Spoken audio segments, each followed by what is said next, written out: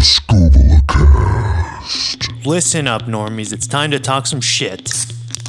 This is the Skubalacast, where we talk holy shit about what it means to follow Jesus in the sacred chaos of the 21st century. My name is Benjo. I'm a 20-something anarcho-whatever pastor committed to creating safe spaces for figuring out faith, doing the work, and getting up to holy mischief wherever and whenever we need to. So for the next chunk of time, I'm just a talking head on a podcast, and you're listening to this for some reason, so good luck to you. Let's get into it. Baby bet, ayy, couple racks, ayy, couple Grammys on him, couple blacks, ayy, that's a fact, ayy, throw it back, ayy, and this one is for the champion, ain't lost since I began, yo, funny how you said it was the end, yo, then I went did it again, yo, I told you,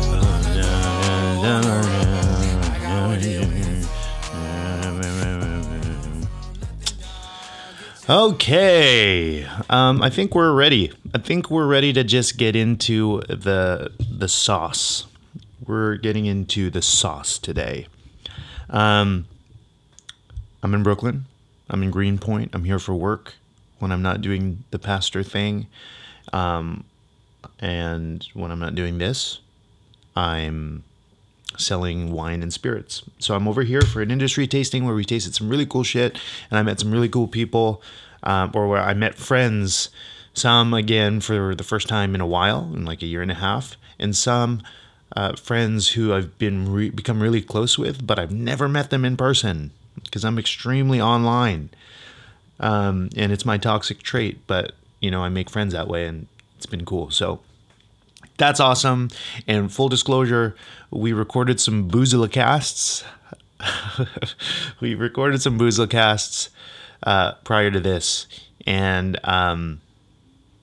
it's just been crazy. It's work, but it feels like a rager. And I've never gone to ragers before, so this is a new experience for me. But we recorded some Boozlecasts that are absolutely fucking unusable. Can't use them. It's problematic. Everything was problematic. We were drinking a lot, and that's sort of the point of the Boozlecast. And most of these people don't care about church or anything, so it was just a lot of shit talking. It was very funny. So I'll go back and I'll see if anything at all is usable. But the running joke throughout our recording was, yeah, we'll cut that. Yeah, we'll cut that. And it's a bunch of yes-anding and just things that like, oh, well, let's just say you don't want to show the podcast to your mom if it comes out. Anyway, this will be a long one. I've got a coffee next to me to cool down, because my drinking is on cool down right now. Hello. Welcome to Skubalacast. This is Skubla Paul. I'm your host. And real quick, I just want to say thank you to everyone who's reached out on Twitter, Instagram, just to say what's up or talk to me about the last episode or to ask about how the resignation's going. Also, FYI, the resignation's going fine. I'm still working at the church for the next 2 weeks, and I'm trying to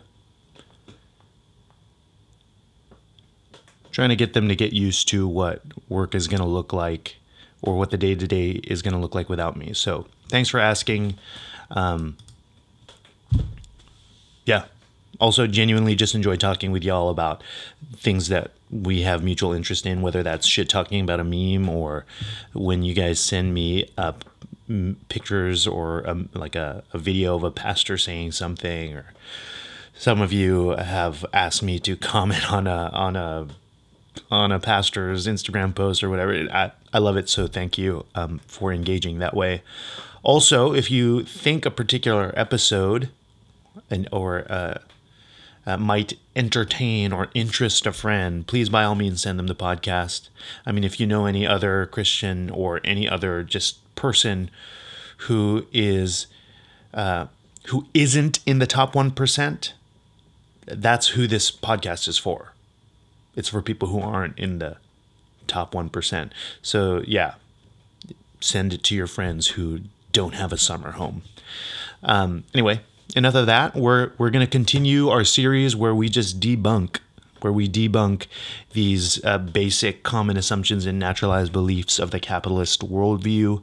I think we'll just keep doing that for some time. Maybe 3 or 4 more. We'll see. I get reminded of new shit to complain about when I talk to regular people on my regular Instagram. But this episode's unquestionable, indisputable fact of life is this. It's the quote, "Workers are paid for all their work." End quote. Employees receive back a wage proportionate to what they put in. Workers are paid for some of their work minutes, some of their work hours, some of their work days. Employees are paid for every single second of time on their job. So I want to start by briefly articulating the capitalist way of thinking about wages and incomes. And I got pretty heated about this a couple days ago. I was doom scrolling on YouTube and I was looking for interviews that I knew would piss me off. And I watched a debate with Jordan B. Peterson, who is the worst person, and Slavoj Žižek, he's an angel baby. He's an angel baby. But Jordan B. Peterson did his first opening statements was 10 reasons why the Communist Manifesto is flawed. And he did like a 10 bullet point, like he was in high school presenting like a book report. Anyway, I got pissed off about that, and he talks about all of these things. So it's really fresh in my mind, and I'm pretty pissed about it. So I want to start by just articulating the capitalist way of thinking about wages and incomes. Because in order to dialogue with this popular perspective, we need to be able to articulate it as a capitalist would. We need to be able to understand how the majority of people living in our capitalist society understands how it works. Because we can't just do what's wrong with the world? Capitalism. What's wrong with the world? Capitalism. We can't just parrot that off. We have to actually know what the fuck we're talking about here, if we're gonna want to be taken seriously. So, after we do that, we understand how capitalist society understands the way wages work. Then we'll offer a very different understanding of income and wages, one that not only disagrees with a capitalist perspective, but it problematizes it. And in the end, we'll spend some time in the book of Isaiah, because this is the Skubalacast, and I'm still going to talk about the Bible and shit. Okay, so also Isaiah, because talking about something that people are mad about, Isaiah, the authors of Isaiah were pretty mad about oppression of workers. But we'll take it from the top. Okay. And we'll make it drop. And that is some wet ass podcast. Jesus Christ. Sorry for slurping into the mic, but this is still an ASMR podcast. According to neoclassical economic theory, the particular economic theory which has dominated U.S. economics since the mid-1970s, whether a person receives an income by way of selling their labor for a paycheck or by purchasing other people's labor, or something or other. Someone receives rent from renting out land, or a reward for owning technology or materials used in the processes of production is ultimately a matter of individual preference, a matter of individual choice. The fundamental reason why some people are employees and others are employers is ultimately the result of particular individuals' essential human nature. It's what they themselves choose, and it's because of who they are. And so in the market, you've got one person looking to make an income by selling their labor, and another person looking to make an income by buying other people's labor. And both are individual choice. And the two individuals come together and they freely make a deal that's so fair. The employer says, I'll pay you X number of dollars for every hour you work, and I'll expect you to work, say, 50 hours a week. Or we'll pay you X number of dollars a year, given that you work this many hours a week, and same thing with salary and wages. These will be your wages, and the labor thought to be absolutely free to accept or deny, right? The laborer in this framework is thought to be absolutely free to accept or deny, says, yeah, I'll take it, sounds fair. Now, this worker, according to all capitalist economic theories, not just neoclassical, is not agreeing to be paid for part of their work. The contract says it will be paid for every single minute on the job, not a second less, and of course, not a second more. This is to say that when the worker contributes by laboring, they will receive a proportionate return on or reward for their contribution. That's what economic theory, capitalist economic theory is saying that's happening.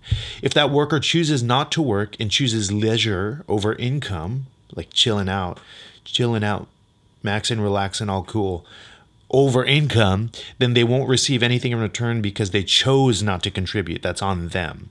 So if someone chooses to work only 50 hours a week, right? Only 50 hours a week, but there are 168 hours in every week, they are choosing income for 50 hours in leisure, 50 hours in work, and for leisure, 119 hours, right?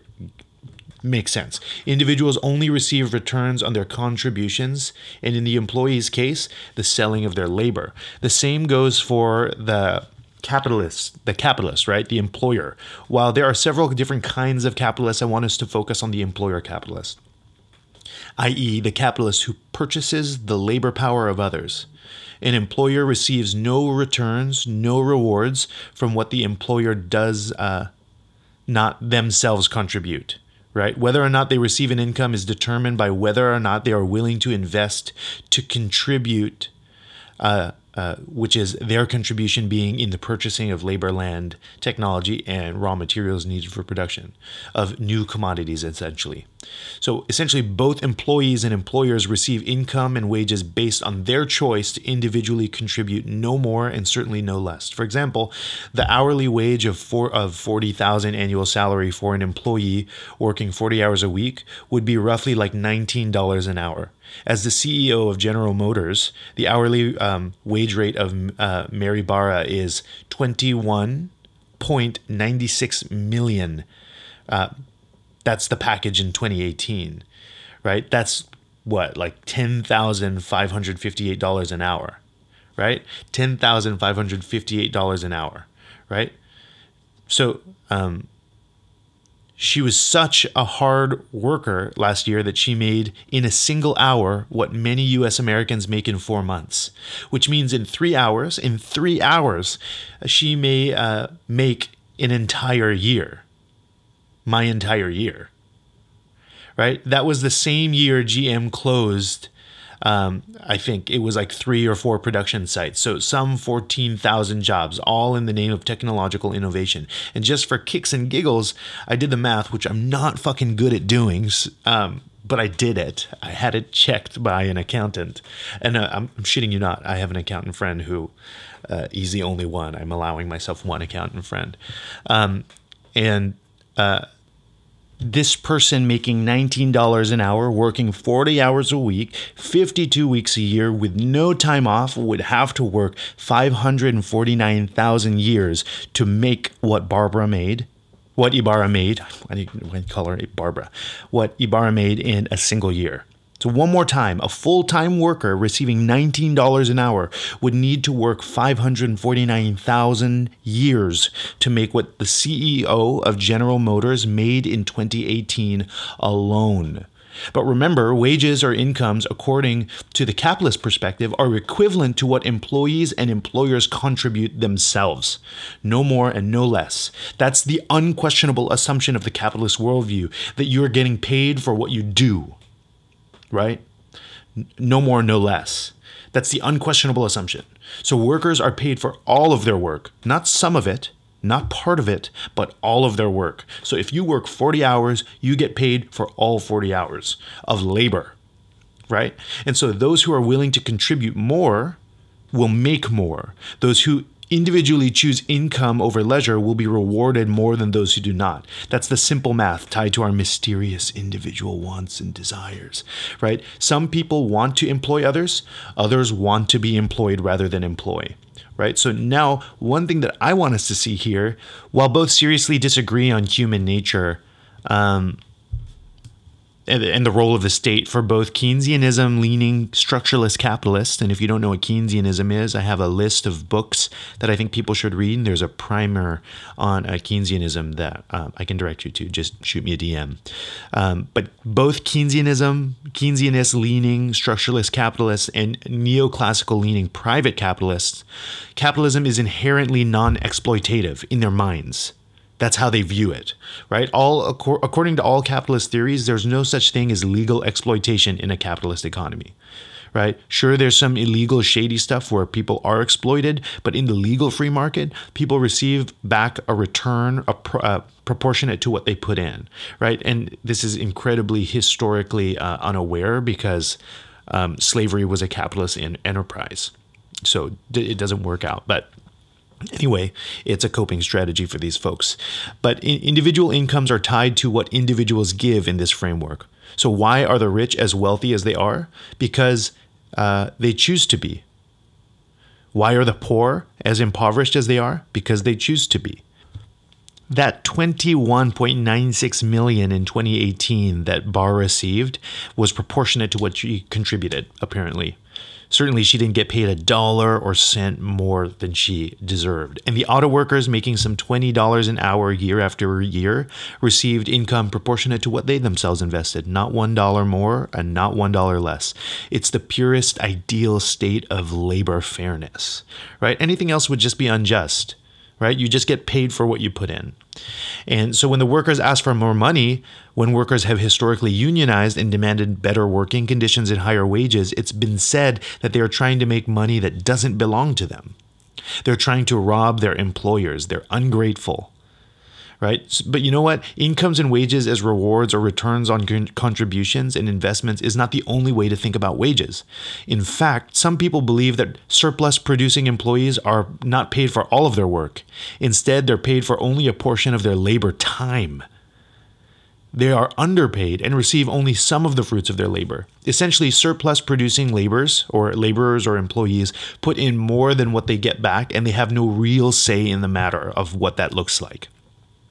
So let's just, before we get too heady, let's just flesh this out a little bit, because we got to do the theory. We got to think about it. So Karl Marx was not the first person to come to this conclusion, which everybody, are you a Marxist? Is this cultural Marxism? I seen that on PragerU. I seen that on PragerU. You crazy demonic, rebuke you. They say shit like that.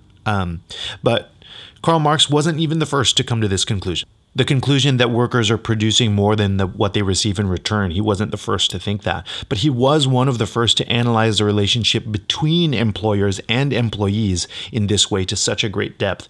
And I know that the name Marx carries a lot of baggage. You know who Karl Marx is? You subscribe to Karl Marx? Yeah, I make that joke because it's a trigger word. It's a buzzword.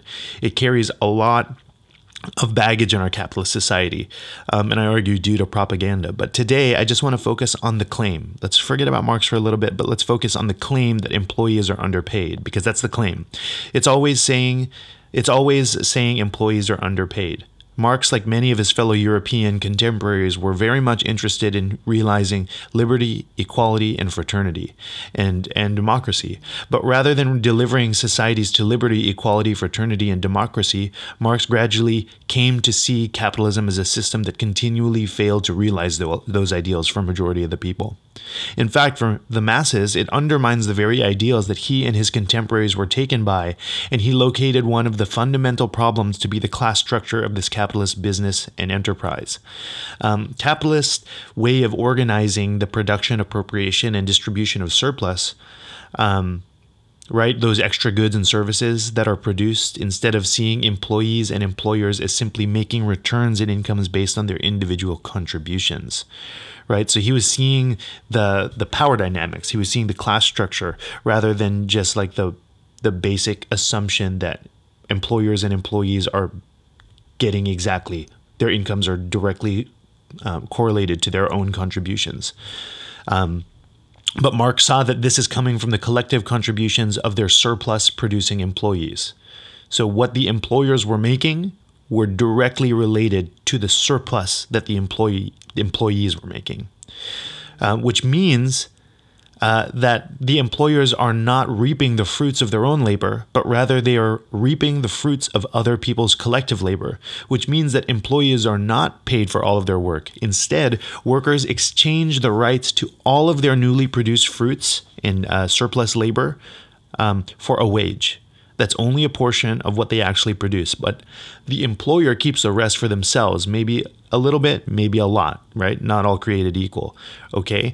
But how does he come to this conclusion? How does Marx get there? First, some workers are what Marx referred to as productive laborers.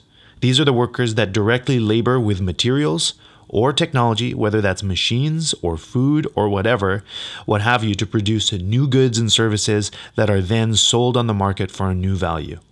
And while unproductive or enabling laborers are also important to this process, which we're going to talk about another time, I just want to stick with workers who directly produce goods or services. The migrant workers in California vineyards and plantations working the vines and soil, they're surplus workers. The construction workers on the I-70 in the Midwest working with machinery are surplus workers.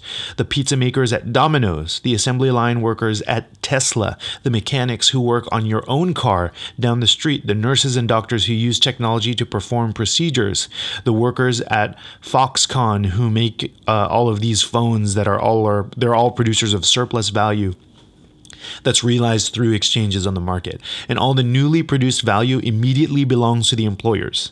But the employers, or the board of directors, are not the producers of the surplus. Rather, they direct and appropriate the collectively produced surplus. They legally take it all, and they distribute it however they want. The employer alone, without the employee, decides how the collectively produced surplus will be distributed.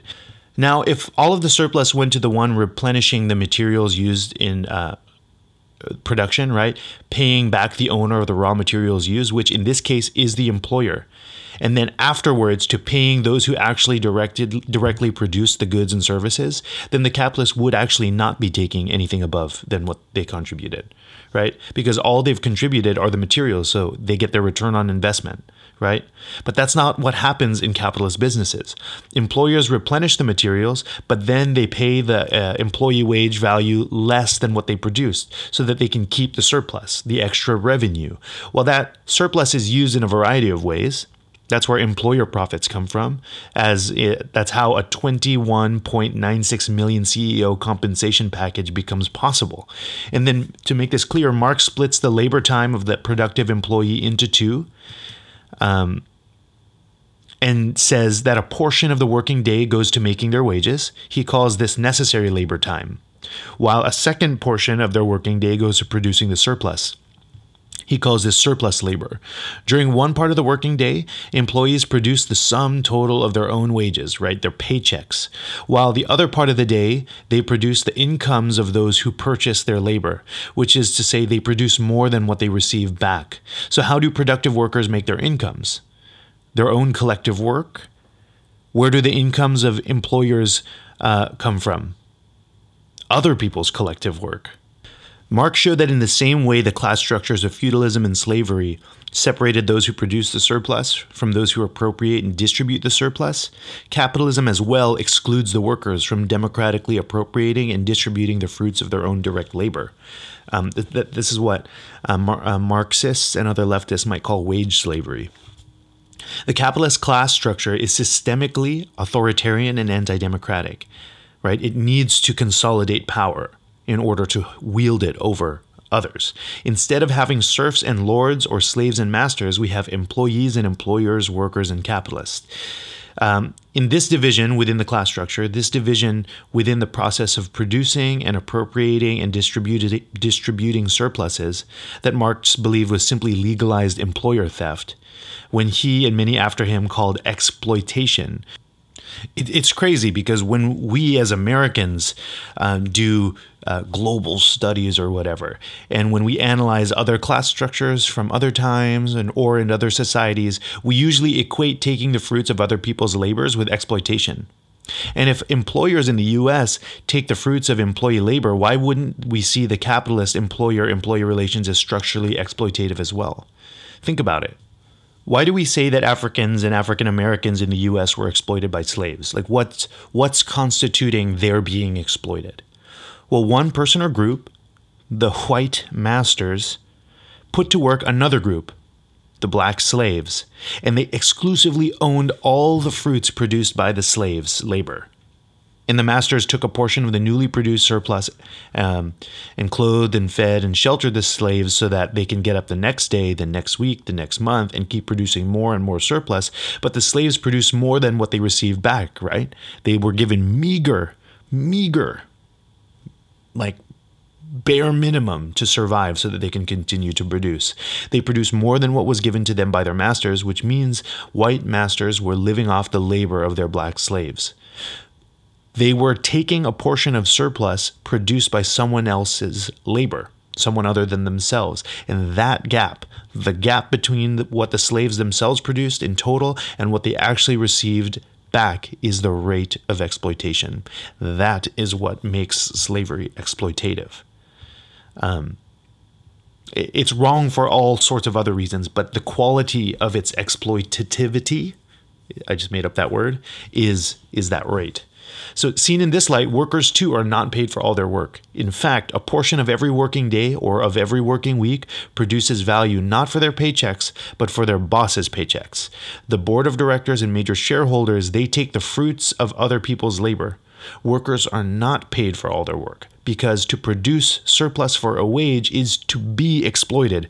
Hierarchically, to take the fruits of another's labor is to exploit. So as Christians, okay, though, right, how might we think of this theologically? Well, for one, exploitation ain't new. It's not a new thing. So there's an enormous amount of resources within our expansive religious tradition that deals with exploitation. Some of it's fucking for it. Some of it's against it. And personally, I think it's really important that we acknowledge that there is no pure essential Christianity. There is no true Christianity that is perfectly good and perfectly just and perfectly right and theologically sound. Christianity has perhaps predominantly reinforced violent, exclusive, and oppressive structures and cultural norms. In the scriptures and in one's own particular Christian tradition, anyone can easily find tons of examples of support for exploitation. But the faith has not only served the interest of the beneficiaries of domination and exploitation, Christianity has also been a source of inspiration for liberation and empowerment for oppressed and in resisting peoples, a co-conspirator within the resistance to the way things are as imposed upon us through political and cultural hegemony. And one passage that jumped to my mind that could be heard as aligned with those who confront and critique normalized exploitative powers comes from the book of Isaiah. And it's in chapter 15. Just to read a little bit of it, I'll read verses 3 through 7. And so remember that Isaiah is, he's said to be the mouth of the Lord, but there's these worshipers that he's kind of quoting. He's quoting their questions because he's going to respond to the questions. And they ask, "Why do we fast, but you do not see? Why humble ourselves, but you don't notice?" And then the prophet, as the mouth of the Lord, replies, "Look, you serve your own interest on your fast day. You oppress all your workers. You only fast to quarrel and to fight and to strike with a wicked fist. Such fasting, like the one you're doing today, will not make your voice heard on high. Is such the fast that I choose, a day to humble oneself? Is it to bow down the head like a bulrush and to lie in a sackcloth and ashes?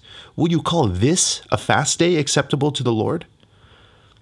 Is not this the fast that I choose, to loose the bonds of injustice, to undo the songs of the yoke, to let the oppressed go free, and to break every yoke? Is it not to share your bread with the hungry and bring the homeless poor into your own house, when you see the naked to cover them and to not hide yourself from your own kin?" All right, so apparently some people are fasting and they're worshiping this God, and they want to know why God isn't interested in their fasts and their worship. And the prophet Isaiah, who again is said to be the mouth of the Lord, says, as the Lord, listen, you can't oppress your own people for your own gain. You cannot violate the well-being of workers, the displaced and the desperate, and hope that God will be with you. In fact, Isaiah says God is working against the oppressors of the workers. And those fasts who are pleasing Those fasts that are pleasing to God are those who are working against the bonds of injustice, are resisting and transforming oppressive systems, and are undoing the ties of a heavy yoke, even smashing them, breaking these yokes. Apparently, this author believed that to oppress others was to work against the desires of God. But the oppressive fasters have normalized and naturalized their way of living. They're confused. Why do we fast, but you don't see? Right? For them, they were confused. Why humble ourselves, but you're not even going to notice? And as he reveals to them that they're trying to worship two very different gods who hold two very different desires for the people. That first God is a God who encourages the oppression of workers, who applauds self-interested gain at the expense of others. This God tolerates the reality, the existence of hunger, homelessness, and poverty. But this other God, the God of the prophet Isaiah, is a God who confronts the oppression of workers, who refuses to tolerate it. He takes sides. And as chapter 61 eventually tells us, this God is actually in a mission to liberate and restore, a God who works from the bottom up. And while the author isn't explicitly discussing the production, appropriation, and distribution of surplus, he isn't solely talking about exploitation as the hierarchical reaping of fruits shown and produced by other people's labor. We know that these holy worshipers and pious fasters are actually working other people for their own benefit, to which we can assume they are in some way or another taking the goods and services produced by the laborers and using the rewards as they please. Might we take this scriptural rejection of oppression and this prophetic repudiation of apathy towards suffering and extend it to explicitly reject any and all kinds of exploitation, even capitalist exploitation? Employees must come to the understanding that contrary to the common wisdom of our capitalist society, not only are our workers excluded from the important decision-making, like whether GM should have laid off 14,000 workers and simultaneously given the CEO $20 million, right? Are not workers also not paid for all of their work? To labor for wages under a capitalist business is to be exploited, and a system that exploits workers is a system in opposition to the desires of Isaiah's God. The same prophet Jesus quotes when he inaugurates his ministry in the Gospel according to Luke. A society structured around the exploitation of the money, or even the exploitation of a few, is a society whose fasts make war against the God of liberation and restoration, and God is not on their side.